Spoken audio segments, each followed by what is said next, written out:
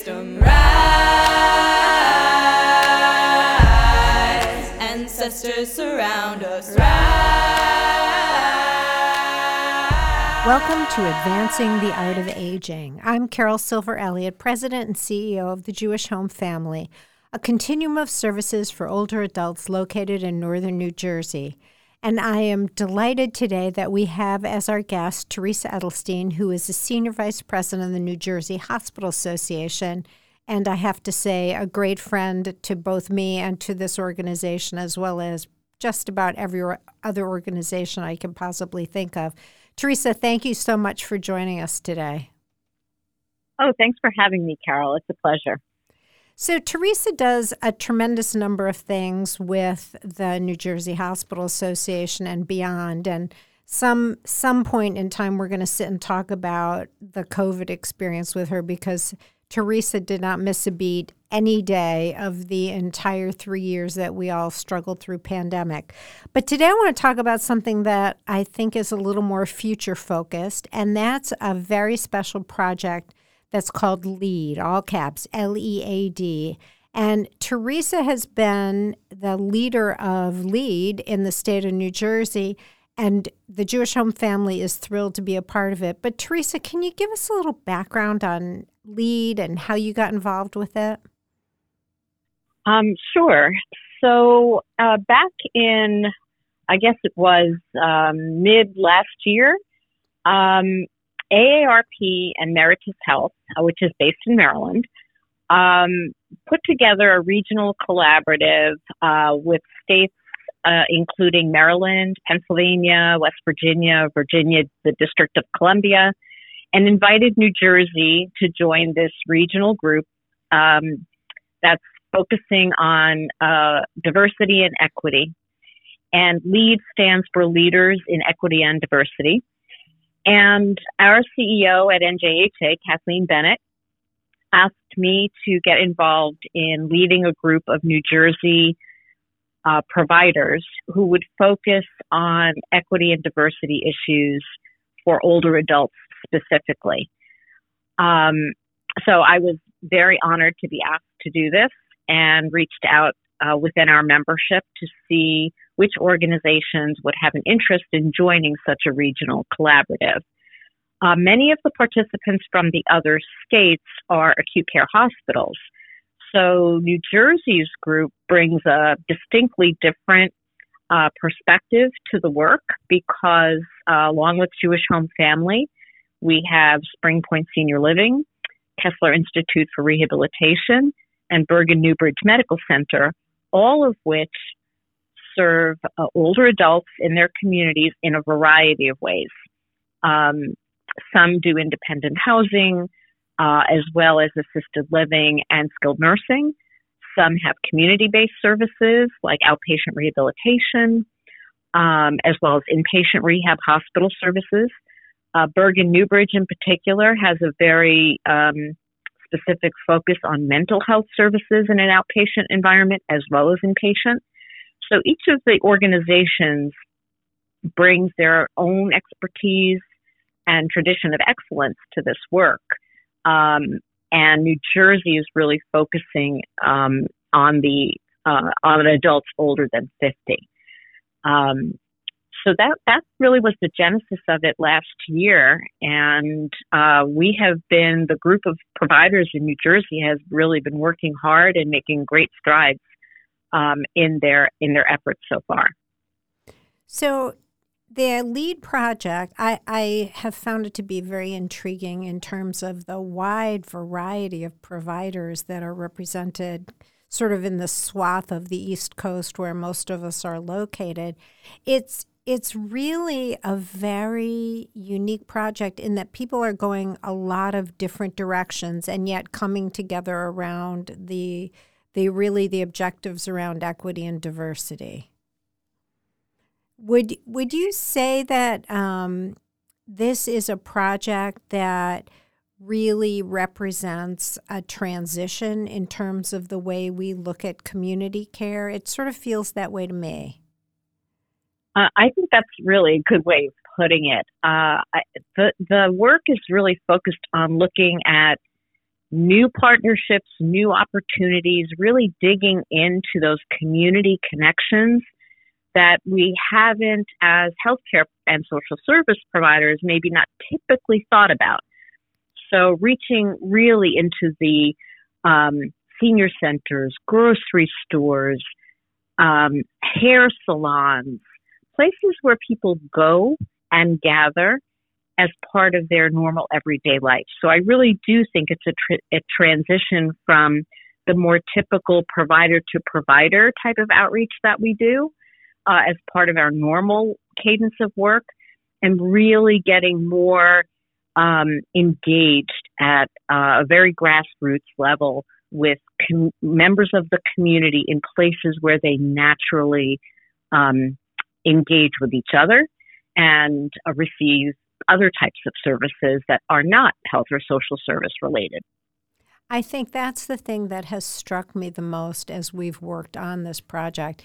You know, I went, as you did, to the full-day training that took place several months ago, and one of the stories that's so stuck in my head that one of the health systems was sharing was about COVID testing and COVID vaccines, and recognizing that they were in their community, like every other community, I think, in the nation, I should say, offering drive-up testing, drive-up vaccine, drive-up everything. And they were concerned that their numbers were not what their numbers should have been. And the light bulb went off for them, and they realized that many people in their catchment area didn't drive. So how do you have a drive-up service when you have a population of people who can't drive? And for me, that was one of those moments that said, whoa, you know, we have to flip the equation, and we have to look at our population in terms of what they need. And it's much what you just said about provider and provider to provider traditional referral relationships, and recognize that that's not where it is. Where it is looking at the community and meeting their needs in a different way. Yeah, absolutely. I remember from that session also an anecdote about, I think it was a hospital system realizing that some of the members of the community needed access to laundry detergent. And, you know, typically, certainly that's not something a hospital or any healthcare provider would do. But that was the need that got identified, so they went ahead and did it. And that builds trust and rapport and helps people feel that what they really need is being heard and then responded to. And the creativity that comes along with that in recognizing that we can actually step outside of the normal confines of what we do every day, maybe not all of the time, but at least some of the time, to really get to an identified need and develop the kind of relationship that just extends then into the future and has members of the community looking to you as an organization as more than just the bricks and mortar of your building, your nursing home, your independent living environment, or whatever it is that you offer. More typically, they see you as part of them, and I think that's really what we're driving toward. I think it's a real reflection of where we're going in healthcare in this country too.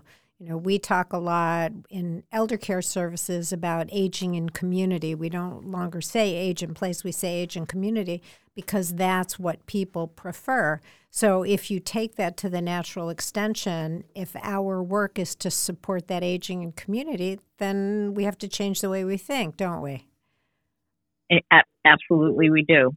And we're all aging in community, every single one of us every day. So it isn't, there isn't the dichotomy between us and the people who are aging. We all are aging in community and want to be able to feel that way as the years go by. For sure. So tell us a little bit about the kinds of projects that the collaborative is working on and any of the other lead projects that you found particularly intriguing, if you would. So, well, starting with the New Jersey group, Kessler Institute, for example, identified in their outpatient rehabilitation settings lymphedema patients who are in need of specialized garments and other supplies to assist with management of their lymphedema. Lymphedema is just it's a medical term for when a person accumulates fluid in their lymph nodes and joints, usually associated with a cancer diagnosis. And it's very painful, difficult to manage. So what Kessler identified was a number of their outpatients couldn't afford these specialized garments on supplies, and their insurance was not able to cover it for a whole variety of reasons. So they've now partnered with the National Lymphedema Network, which is an organization that provides through charitable donations these important supplies that enhance quality of life for these patients who otherwise would not have access to them. So this is really, it's a very small, very specific population, but wow, what a difference this is going to make in the lives of those patients. Spring Point is bringing primary medical services, mobile services to their independent living buildings throughout the state. These are affordable senior housing buildings that they operate.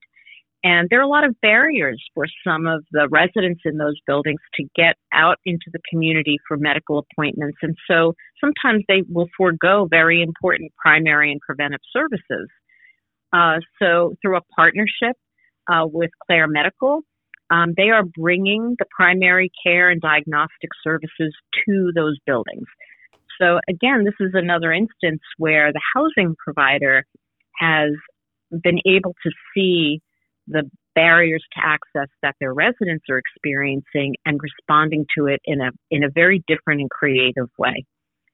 And then Bergen Newbridge is working through its age-friendly communities in Bergen County and establishing different screenings and needs assessments and speakers, and also delivering primary care type services in grocery stores in the Bergen County area. So they have a very wide variety of things that they're doing, but all outside of their normal settings of care. So they're going into the community. And of course, Carol, you can talk if you'd like better than I about what you all are doing. That is establishing new partnerships and new directions. Yeah, it's, our project is really about improving access and improving health education and information for our community. And I will tell you that in the past, our protocol would have been, we're going to offer you a program on one of our campuses, come on in. Or we might go to a senior center and give a 1-hour lecture. But our hope is that with a 6-session program, we're going to cover key elements of the body's major systems and not just educate people, but also do screenings that are associated with those various bodily functions and illnesses so that we get a sense of what people need and what will help them to stay healthy and connected. And our intent is that we build over the course of time a core group that goes to all of the programs and learns all along the way. One of the things that we've been trying to do is to incorporate what we call the social determinants of care in this. So to really look at what are those factors that you were talking about it before that go way beyond the world of healthcare, but yet have an incredible impact on people's health. So when we did our first program, we did it in terms of a questionnaire asking people about some of those social determinants. And I can tell you, I realized that we have to ask those questions in a much more personal way. I gave one of the participants the questionnaire that asks about things like food insecurity and do you feel safe in your home and are you worried that you might not have a place to live? And the poor lady was just like, these are all no, and was quite not put out, but offended a little bit, I think, by that we would even ask her those questions. So that was a big learning for us. We're very used to handing you the document and you answer the questions. And the Right. truth is, we have to actually sit and say, how are things in your life? What's your living situation like? And gather that information rather than expecting that someone's just going to volunteer it. And so that was a good change, I think, for us going forward. So we did our first program was about mental health, and then we'll be also working on your eyes and doing vision screenings, your heart. We'll talk about medications, we'll talk about fitness, and we'll talk about nutrition. And in each of those programs, we hope to really connect with people at a deeper level and really start a conversation that's going to continue. But I will say this is really opening a door not just to our community in a different way, but maybe more importantly to the organization and the way that we look at community. And that, I think, is sort of what you and I have been talking about is flipping the equation that says it's not about here we are, come to us, we'll take care of you, but rather we need to go to you and see what you need. And we need, as providers, to think about how we better support you in your setting, not necessarily just in ours. Yeah, I couldn't agree more. And I think your point about how we get the information about what the person is experiencing is so critical. Because some of those questions, they are very personal, but they're so essential to understand the answer to, because we all know that social risk factors affect both physical and mental health. And if they're not addressed, can lead someone into a healthcare crisis that they might have been able to avoid. So really honing our skills on how we get that information and develop that trust and rapport with the individual so that they can and will open up about things that may feel a little uncomfortable, is really an important key to this. And it will take time and energy and commitment and a bit of persistence, I think. Yeah, I think so.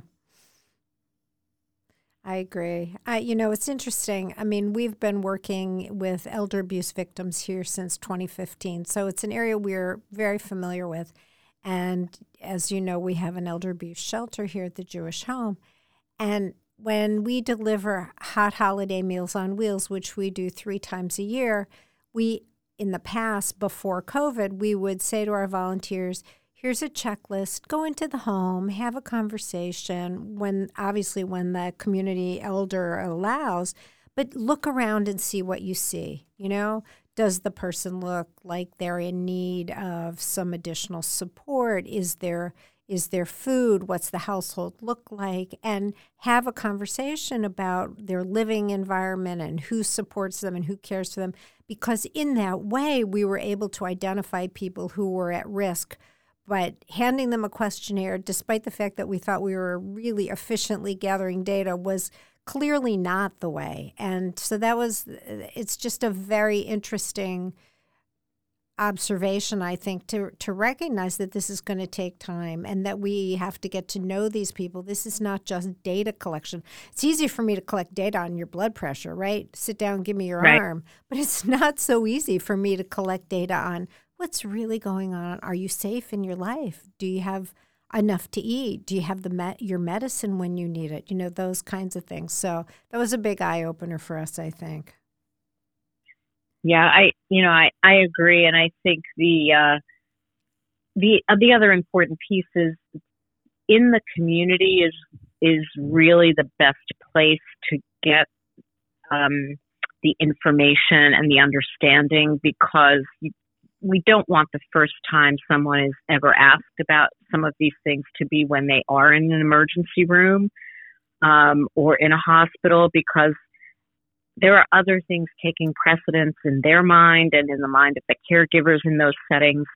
It would be so much better if the person was known already. And there was an awareness of what else was going on in their life because someone else had touched their life and shared the information ahead of time. So I think this work also is sort of begging us as healthcare providers to communicate better with one another as well. As we learn things, as we know we share common communities and people in those communities who travel through our doors and back out again, that we do a better job and make more of an effort to share that non-healthcare information, which can be just as important as their vital statistics. Absolutely well said. I think that's where the work has to begin. You know, we say it all the time here about getting to know our elders and the deep knowing that's so important to recognize need, but it goes way beyond that to knowing what else is out there and how else we meet people's needs going forward. Teresa, what's going to happen after the first year of LEAD? I know this is a 1-year project. What happens after that? So, I think the goal is for this work to get embedded in the organizations that have participated so that they themselves will spread the work within their organizations, but even more so within their communities and start to share with other organizations what they've been able to accomplish and get more engagement to occur. I'm pretty sure that Meritus Health and AARP would like to publish some of the findings and achievements from the collaborative, which would be another way of spreading the word and motivating and inspiring other organizations throughout the country, really, to try some of this work. Right. So, I think that's really the goal, is to be able to quantify and demonstrate the impact, and to then spread the work and spread the initiative, and really embed it in our healthcare delivery system and beyond.